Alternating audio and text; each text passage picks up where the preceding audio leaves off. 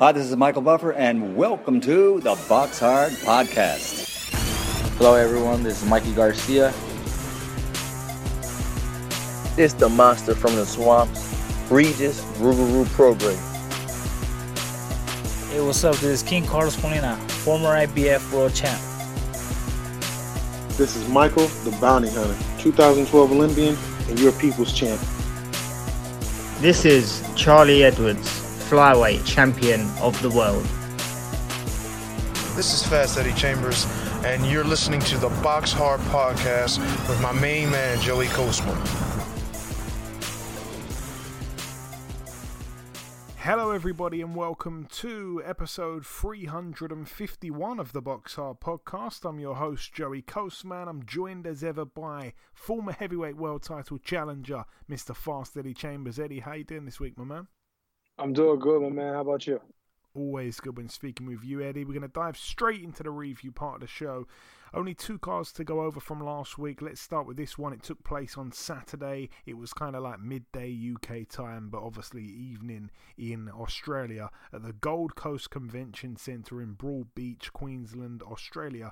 Over here, a complete and utter shock. The main event, Mairis Briedis, now 28-2, dethroned over 12 rounds unanimously against Jai Opetaia, who's now 22-0, and he's now the new IBF Cruiserweight World Champion. Very wide in the end for Jai Opetaia. 8 rounds to 4 twice and 7 rounds to 5 on the other card. So unanimous and quite clear. I didn't give Opetaia a chance in hell, and I have to hold my hands up and say I was totally wrong. I hadn't seen him fight as a pro. I know he went to, I think, one of the Olympic Games and went out in his first fight. So I just didn't think there was much to him. But he showed a good chin. He had a broken jaw, I believe, in 2 places. His mouth at the end of the fight was just forced open, like he couldn't close his mouth. It was wide open, and the uppercuts were just, oh man, honestly, I think the police were getting ready to arrest Briedis for how much damage he was doing to the guy's jaw. But Briedis tried to kind of go for it late on, and he was trailing massively in the fight. He was cut early on as well, Briedis, and I think maybe if there was a 13th and 14th round, then perhaps Briedis could have done something, but no, he seemed to leave it too late. Jai Opetaia had a really, really good start, and he just racked up a very clear, lead early on, and Briedis was just there chasing, really, and he didn't come close, so he started to trouble him late on, and like I say, if there was a couple more rounds, maybe he would have been able to stop him or something, but he loses clear, and to be honest, that's probably the end of his career, because I think he's about 30, somewhere between about 36 and 38 now, Briedis, so I think that's going to be the end for him. He's had a really strange last few years. Moving out now to the Wembley Arena in London. I was there for this card. I was sat ringside. Let's talk about the undercard first. We're going to start here with Mark Chamberlain. He racked up another win. He's now 11-0, a unanimous decision over 10 against Mark Vidal, who took a real hiding, to be totally honest. Mark Vidal lost every single round. He's now 13-3 with 5 draws. It was for the vacant IBF European lightweight title. Chamberlain absolutely battered him, to be totally honest. It wasn't even close. Jason Cunningham, now 31-7. He was knocked out in round 4 by former 2-time world champion Zolani Tete, now 30-4. It was for the IBF International, the vacant WBO International, and the Commonwealth Super Bantamweight titles. Cunningham down twice in round 4 prior to the knockout. Again, Jason Cunningham was having a fantastic run. He really was. I think he beat Gamal Yafai, then beat Brad Foster, and he was just on a sensational run, because once upon a time he was a guy that, I don't want to call him a journeyman, but he was in there as the away fighter, in the, on the B side, in the away corner, losing most of the time when he was on a big show. And he's had to do things the hard way. He's never had it easy. He's had to fight on small hall shows and stuff like that, but he went on an excellent run, and he got in there with Zolani Tete, who was a world-class fighter, but sometimes he seems to just vanish, and you just never know what version of Tete you're going to get. And despite all of that, you'd still have to favour Tete against Jason Cunningham because, I mean, Jason Cunningham, hasn't nowhere near proved he's world level in any stretch of anyone's imagination. Despite becoming European champion, it's still not quite world level. And Zolani Tete has in the past showed glimpses of, true elite level. So, yeah, you always had to favour Tete, but we didn't quite know what he had left in the tank, and pretty much from the first 30 seconds you could see he still had all the reflexes and all the moves. And even though he didn't really make a mark in the first round, you could still see that he wasn't done. He had something left in the tank, certainly enough to beat Cunningham.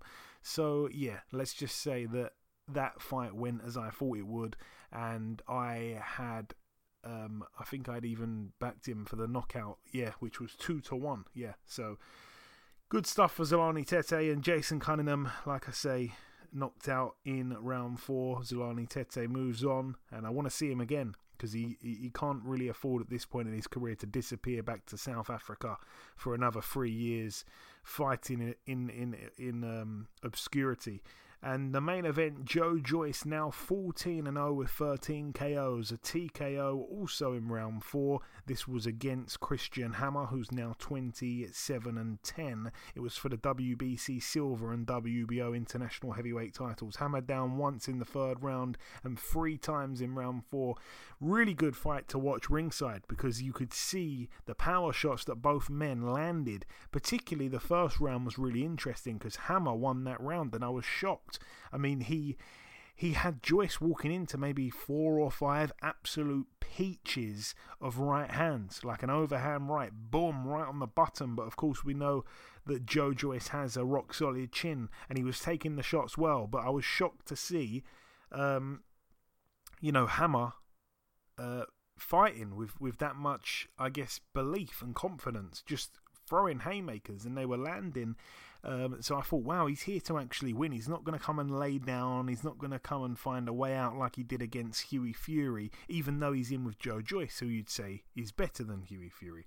So yeah, everyone ringside gave Hammer the round. It was quite a big round, really. He landed some great punches. Then round 2 was a close one. Round 3, of course, he took a knee, so he was down at the end of the round. He lost that one 10-8. Christian Hammer, and he started to really blow quite heavy by about the 3rd round, as I kind of expected. I thought, there's no way it goes to the second half of the fight. I bet on that as well, and so I was quite happy when it was all said and done. I had Zolani Tete by a knockout, and I had Joe Joyce within 6 rounds, and a couple other bets where I had him within 4 rounds, and he did it in 4 rounds, so that was excellent there. But yeah, every time, it was kind of funny because every time that Hammer would go down in round 4, he'd go down and he'd look at his corner, he'd shake his head, and you'd be thinking, wow, he's absolutely done. But then he'd beat the count and he'd look absolutely finished and exhausted. It was like it was kidology, because when the referee said fight on, he'd kind of duck down, looking at the floor, then come up with a haymaker of a right hand, hoping he could connect and knock Joyce out with one punch. But it never worked, and he was hitting fresh air most of the time and making himself even more tired. And Joe Joyce, like I say, had him down 3 times and out of there. That is it though for the oh no, it's not. There's one more fight card to mention just briefly from the review part of the show. It took place at the City Hall in Hull, Yorkshire. Friend of the show, Bradley Ray. Brad the Stingray, now 14-0, a points win over 6 there against Angel Emelov, who's now 10-42 with a draw. Good stuff there for friend of the show, Bradley Ray. That is it though for the review part of the show. Flown through that. The final thing for me to do before we wrap this part up is to welcome our special guest on this week's podcast. Ladies and gentlemen, please welcome the undefeated number 5 ranked welterweight in the world with the WBO. It is, of course, Mr. Mikey McKinson. Mikey, welcome back on the show, my man. How you doing, mate? Number 10 with the WBA now as well. Yeah, I'm aware of that. Number 12 on BoxRec. So things are good. I'm in a great position. I'm happy. And yeah, big fight ahead. Absolutely, man. It's good to have you back on. So we last spoke back in August of last year. It was the week after you'd beaten Ranowski in Eddie Hearn's back garden. Since then, it's been, I guess, a little bit of a roller coaster, really. I guess that's probably an understatement. Yeah, has it been a year since I spoke to you last? Yeah, man. It was last August, so 11 months. Yeah, ago. obviously, I had a big fight planned for March. Found out in November, so 4 months preparation for that. It got to fight weeks. We went to America, got to fight week, and obviously Ortiz got rhabdomyosis and had to withdraw. But nonetheless, we still got to fight in America. We beat a good opponent in Alex Martin in LA in March. Got paid very well for it, and still got to be I think I'm the first professional from my city ever to fight in the States. So yeah, things are good, and we got the fight rescheduled. So looking forward to August 6th. And just I do want to briefly touch on that March 19th date in LA. Obviously, you mentioned it. The fight gets pushed back due to the medical diagnosis on Ortiz's side. Alex Martin, you won unanimously over 10, but I think it wasn't your greatest performance. A lot of people online were very critical. Most of those armchair fans, though, don't take into account, of course, that you'd spent the whole camp preparing for an aggressive, orthodox knockout artist. You end up fighting a southpaw, pure boxer who wanted to box off the back foot. Was that the reason behind you not looking your best, Mikey? Do you know what? I don't think the commentary done me any favours. Obviously, I went to America. I fought a Golden Boy fighter on a Golden Boy show, and the commentary was very, very biased against me. I was always up in the fight. I'd done what I had to do. It wasn't the most exciting fight, but I spent 4 months preparing to fight a big punching, aggressive orthodox, and fight week, I said yes to 7 different names altogether within the 5 days. And one was tall, one was short, one was strong, one was slick. They were all different, and I said yes to every single one. And whatever reason, one by one, they fell through. One by one, they fell through. And in the end, we got stuck with the complete opposite style of Ortiz, a slick southpaw, 250 amateur fights. Very, very good amateur pedigree Alex Martin had, compared to my average 50 fights. but yeah, like good fighters got it done. 2 southpaws in there, bit of a clash of styles. But nonetheless, I won the fight clear. The judges gave it to me clear. The commentary didn't. But yeah, we got it done. And I think the reason I've got invited back and another opportunity in America is because the way I handled myself over there, with a very, very mentally tough week. Obviously, I handled myself very well in the press. I'm a decent talker as well, and I won a lot of support over there. Maybe not with the performance, but with the way my character was and the whole experience. I won a lot of supporters, and yeah, got my opportunity again. Yeah, your attitude, I think, is the word probably best.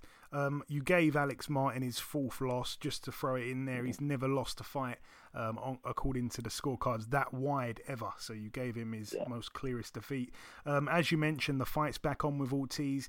I'll be honest, I didn't think that we'd see the fight rescheduled. I just thought, oh man, it's going to just disappear, especially because we didn't know if Ortiz was going to be boxing again. It was really crazy. Did you always kind of know it would be rescheduled, Mikey, or not? No, I did. When I was over there, they said they'll reschedule it down the line. Then there was rumours he'd never fight a 147 again, but there are rumours.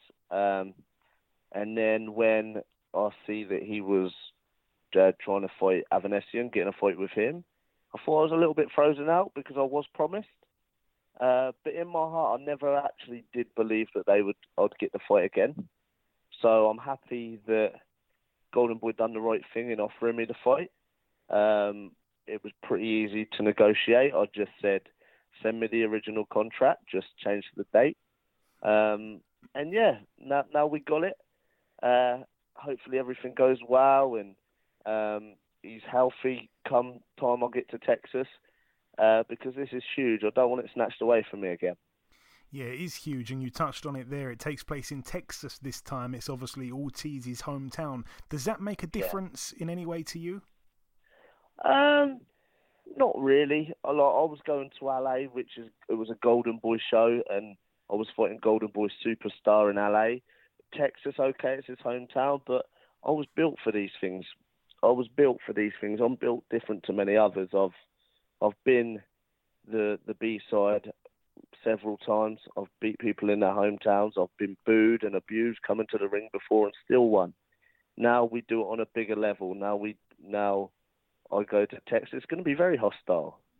It's good, and I'm the enemy. I'm the villain come August 6th. But you know what? I'm sure with my attitude and my skills and everything else that comes with it, I'm sure I'll win a lot of supporters after the fight. Excellent, man. But we're prepared for it to be very hostile. But you know, like I said, I'm built different, and I'm built to be in these type environments. Yeah, no, I believe you. And you're in camp now. We're exactly 1 month away today from the fight. What is going down, Mikey, at this stage of training camp? Yeah, we're getting it done. I'm very focused. I'm travelling to Italy tomorrow. I was in Italy a couple of weeks ago as well, getting some good rounds, and I'm travelling when I'm back from Italy. I'm going up north for a few, I think the remainder of the week. So I'm doing a lot of travelling, getting the work. It's very tunnel vision at the moment. I just can't wait to get to Texas, get settled in over there, adapt, and yeah, get focused on the fight. And how do you see the fight playing out? I mean, we know he's going to bring the pressure. We know, or I should say I know, that you fight at your best when someone's coming at you, but you'll no doubt have to elevate your game higher than we've seen you do, under the lights before. Is that fair to say? Yeah, and I'm glad you touched on that. I perform better when someone's coming at me. And you look at my last 3 fights, I haven't been able to fight like that because I've had to be the one forcing it with Congo. I was forcing it with Ranowski. He was in a shell. And Alex Martin was negative too. So people, like the last 3 fights, I haven't been able to showcase like how good I am. I'm a lot better when we've got somebody that's coming for it. Virgil Ortiz is a very, very good fighter. He's better than anybody I've ever been in the ring with before, obviously. He's a world-class fighter. But, he's shown vulnerabilities, and it's not an impossible task. If anyone can exploit things he does, it's definitely me and my style. Like, yeah, we know how tough this fight is, but you've got to think, by the time August 6th comes, Virgil Ortiz would have been out of the ring for 51 weeks. For a young guy with a lot of momentum and a lot of hype, just to have that snatched away for nearly a whole year is tough. And he's having essentially his comeback fight against somebody that's slick, somebody who's very awkward, and somebody who's very smart, and somebody that has never tasted defeat. He's never been in the ring with anyone that's never tasted defeat, So I'm going to bring all sorts of problems to Ortiz. And like I said before, it's not an impossible task. I really do believe in myself. And yeah, this is huge for me, everyone around me. And I really do believe I can do it. And I just want to say this real quickly because it could go in a different area. I just want to say I remember watching you. I think I've said this a million times to you, but when I was ringside and saw you fight Sammy McNess, that was the fight I thought, wow, this kid is talented. And of course, that was a fight where he came to you, and honestly, you looked unbelievable that night there. That was what made me a big fan of yours. Moving on to my next question. Ortiz, obviously ranked number 1 with the WBA, WBC, WBO. His world title shot is imminent, you'd have to say. Taking a fight against someone as difficult of an opponent as you are for him is very risky. It is a comeback kind of thing, like you said. Does the winner fight for a world title in their next fight, pretty much? Yeah, they've got to, really. I know the belts are held up at the moment and stuff, but like, when I beat Ortiz, there'll be nothing else I'm looking at. Do you know what I mean? I don't look past August 6th. This is my world title. Yeah. This is my world title. I'm a big underdog. So I'm fully focused on Ortiz. I'm obsessed with Ortiz right now. But, you know, the winner is in a very, very good position. And, you know, my life's just about to change. I beat Ortiz and I'm an overnight superstar. I can call the shots with what happens next in my career. Oh man, it is so exciting. I cannot wait for the date, just a month away today. I hope it flies by. My final two questions for you, Mikey. I always like to ask your opinion on other fights that's taking place. We're going to go to heavyweight for these two here. 2 weeks after your fight in Saudi, Usyk Joshua 2, and also much more sooner this weekend, Chisora Pulev 2. What's your opinion on those two? So obviously Pulev and Chisora this weekend. Firstly, I was watching a little face-off again today. Pulev trying to get under his skin, and I was expecting Chisora to cause chaos. But Chisora is one of my favourite characters in boxing. To be fair, I'm always rooting for Chisora. I really am. Always in exciting fights and always gives it his all. Do I see him winning? I think he can, but I would put my money on Pulev actually. I'd put my money on Pulev. And with the Usyk and Joshua fight, Joshua does, in my opinion, need to bring something completely different. Like Usyk's skill set could beat Joshua easily again. But obviously with Joshua's change of teams, he's obviously the underdog now. He's got something to take from Usyk, and you know, I really do believe he can become 3-time heavyweight champion of the world. But he needs to bring something a lot different than what he did from the first fight, because if not, it'll be the same result. Yeah, that's what I'm saying. Without a doubt, I think it's hard to see it going any other way than what we saw the first time. And just finally, Mikey, if you've got any closing words just before we wrap it up, before you sign out, what's your final message to the listeners, my man?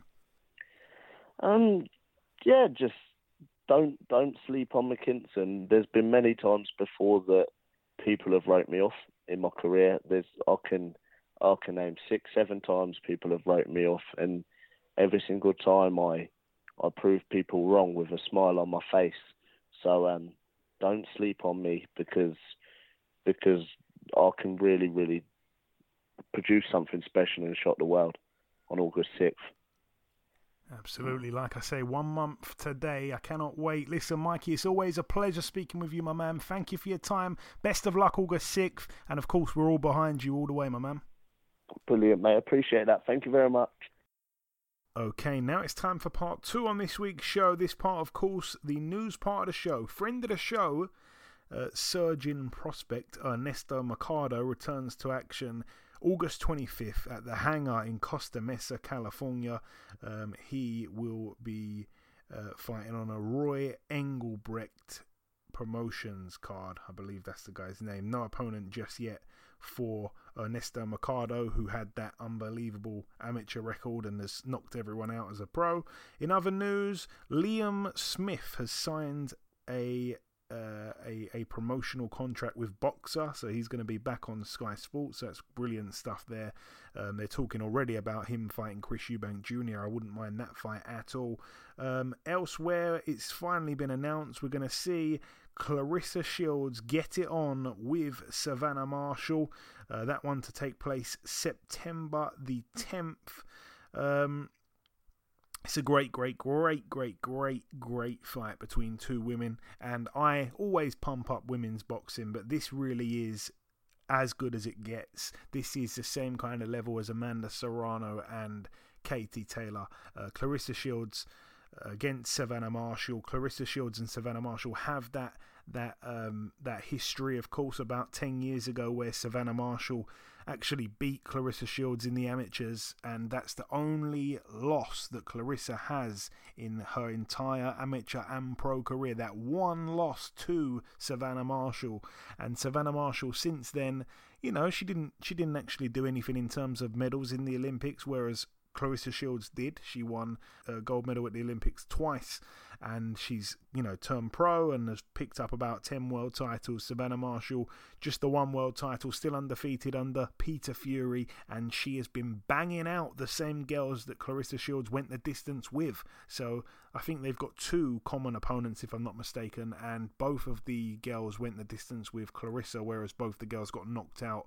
by Savannah Marshall. I think I'm right in saying that. I think it was Femke Hermans and Hannah Rankin, if I'm not mistaken. But anyways, it's going to be a great fight, and on the undercard, it's another fantastic all-women's fight. Michaela Mayer gets in with Alicia Baumgardner. Wow. Michaela Mayer, of course, undefeated. I think she's coming off that win last time out. I can't remember who it was against now.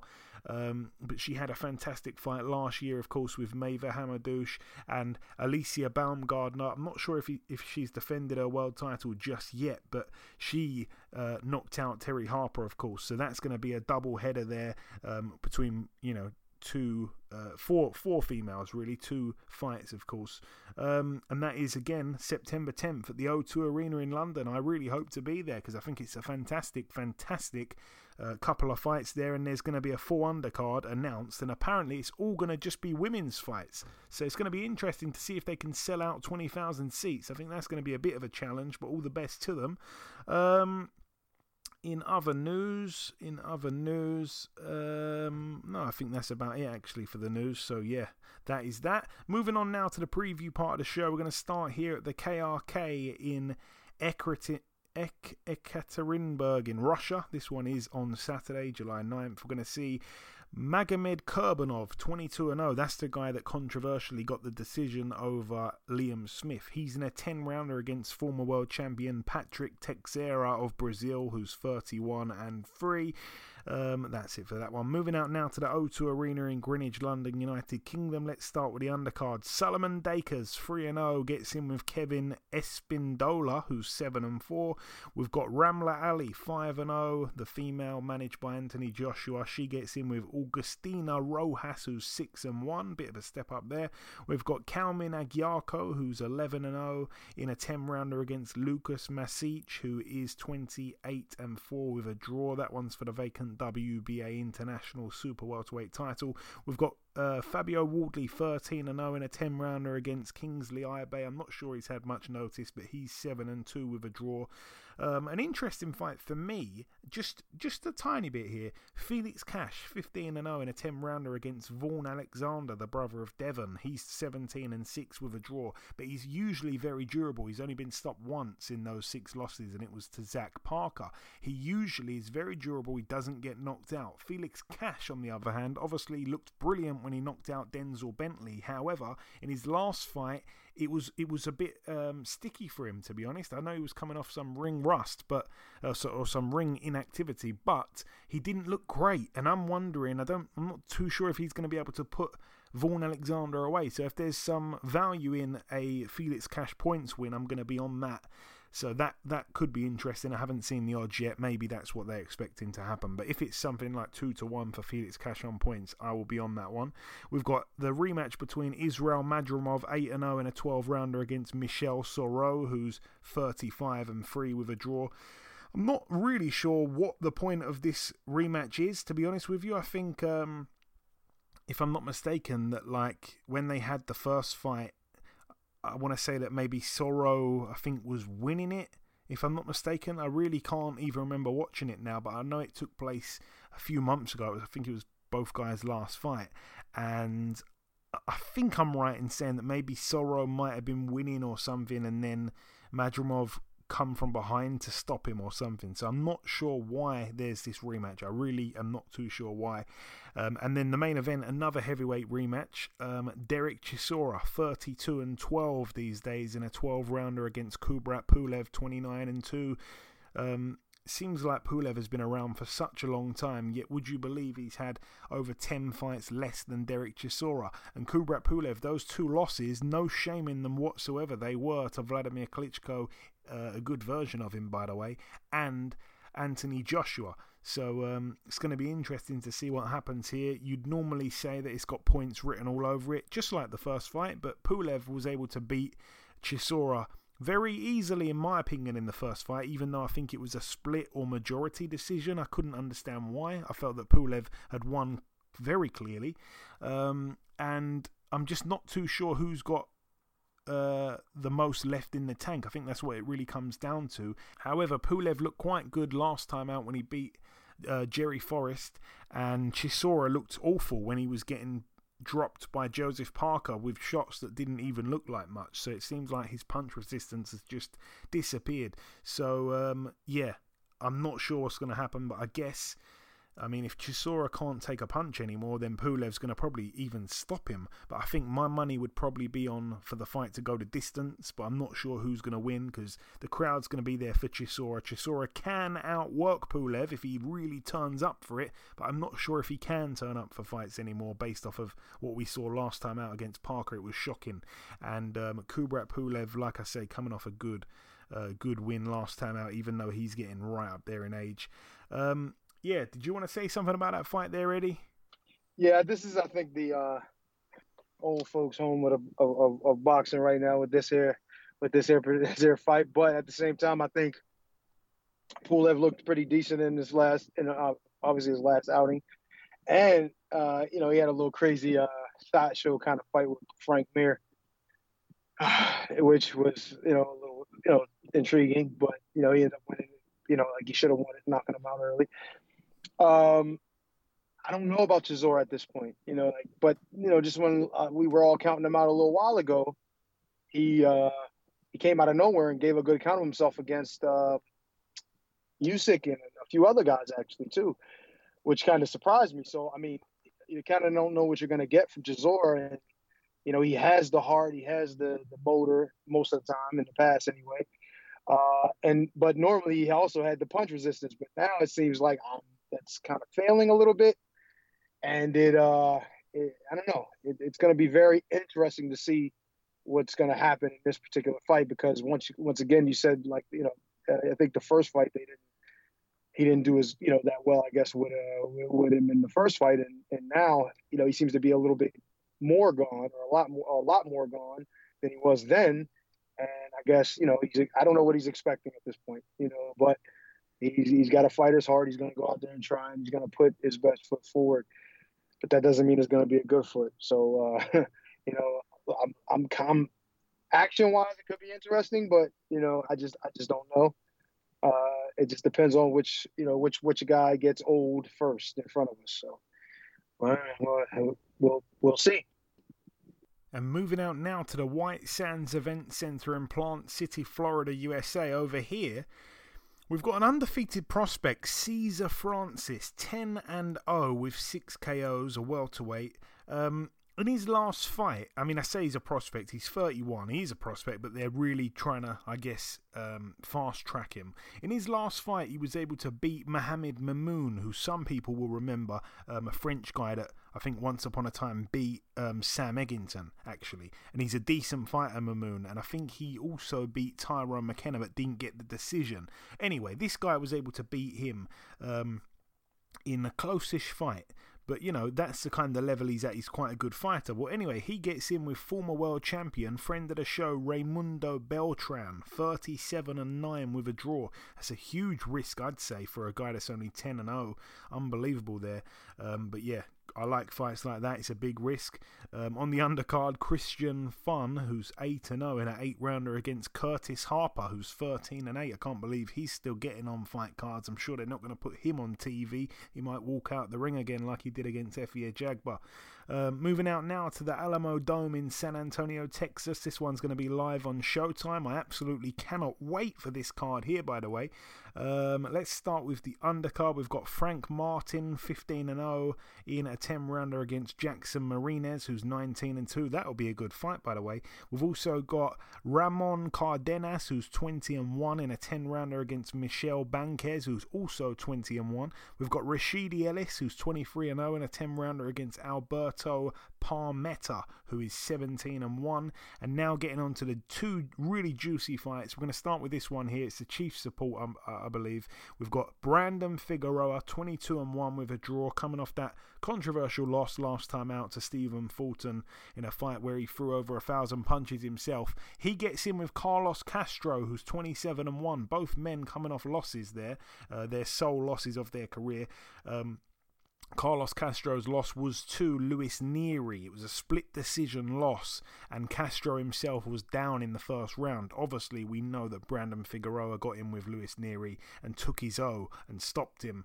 I think that was about a year ago now or something like that. So yeah, doesn't necessarily mean that Brandon Figueroa is going to have a lot of fun with Carlos Castro. You know, things don't work like that. Triangle theories don't work like that in boxing. But it's going to be interesting. They're both really super bantamweights moving up here to featherweight for this one. So it's going to be interesting. And the main event, we had him on, I think it was last week's show. Mark Magsayo of the Philippines, 24-0, defending his WBC featherweight world title that he just ripped away from Gary Russell Jr. He gets in with Ray Vargas, who in some ways I guess is a bit of a forgotten man because the guy is 35-0, but no one's been really talking about him. And the reason why they haven't been talking about him is because he's been quite inactive. He's only had one fight in the last 3 years, and 3 years ago he was a world champion. He defended his title. I'm not sure what kept him out of the ring, because he boxed in July of 2019. That was the last fight he had as a world champion, and he won the fight. And then he was out the ring for about maybe just under 2.5 years. And he wasn't a world champion anymore, so I'm not sure what happened there, and I think he moved up in weight as well, so I don't know what kept him out for so long, but he's still a really good fighter. So yeah, like I say, this one is at featherweight. But yeah, once upon a time there was a lot of hype around Vargas, but he's been so inactive that yeah, the hype isn't really there anymore, and I think it's going to be quite interesting. I know that Mark Magsayo seems to deliver on entertainment every single time we see him, so all the best to him. He's a very, very nice guy. Moving out now to the final card to mention. It takes place actually on Wednesday, so this time next week we will be reviewing it. So here we are previewing it. It's at the Ota City General Gymnasium in Tokyo, Japan. Let's start with the undercard. We've got Daigo Higa, who these days is 17-2 with a draw. I remember once upon a time when he was coming through, Daigo Higa, and I think he was 14-0 if I'm not mistaken, with 14 KOs. That's what I think he was. Might have been 15-0, 15 KOs, and he got knocked out by Christopher Rosales in a real big upset loss, and I think he was really weight drained. I think he fouled the weight and all the rest of it. Then he was out the ring for about 2 years. Then he come back, and he never really looked the same, to be totally honest. He come back with a win, then a draw, then a win. And his last fight, he lost to a guy who was 3-0, by the way. So that was a year and a bit ago. And now he gets back in with this guy here, who is called Froilan Saludar, who's 32-5. Super flyweight. This is the guy. Okay, this is the guy that lost in December, just gone, to Andrew Maloney. Okay. Interesting. But yeah, once upon a time, Daigo Higa was this killer coming through. And you know, he's a world champion and all the rest of it. And yeah, it's crazy because he is another guy that's, you know, his career's just disappeared really so rapidly. But yeah, still a really exciting fighter. He's had 20 fights. Remember, the guy's only a super flyweight or whatever. The guy has had 20 fights. Only 2 of them have gone the distance. So yeah, every single win he's got has been by knockout. Elsewhere on that card, the main event, Kazuto Ioka, 28-2, defending his WBO World Super Flyweight title against Donny Nietes, who I believe is probably I think he's a 4-weight world champion. 43-1 with 6 draws over 12 rounds there. Yeah, it's a good fight. Donny Nietes at this point in his career, I don't know what he's got left. Has he got enough left to beat Ioka? Possibly. It's going to be good. It's going to be good in Tokyo. But anyway, that is it for the preview part of the show. We've kind of whizzed through this show very quickly. In part 1, we did the review part of the show. Our special guest this week was Michael McKinson, who, of course, in just a month from today, gets in with Virgil Ortiz Jr. It's going to be a fantastic fight between the undefeated American and the undefeated Brit. Of course, I'm pulling for my man, Mikey McKinson. And then in part 2. We started it with the news part of the show. We wrapped it up with the preview part. The final thing for me to do is to come in with the outro, which I'll do in just a few seconds.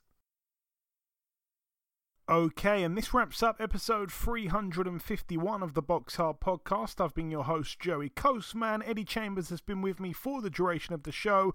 A special thank you to our special guest, the undefeated welterweight contender Mikey McKinson. Just a month now till he gets in Texas against Virgil Ortiz Jr. The biggest thanks of all, though, goes out to you, the listeners. But that's about everything from myself. Enjoy your weekends, people. Stay safe, and we shall see you all again next week.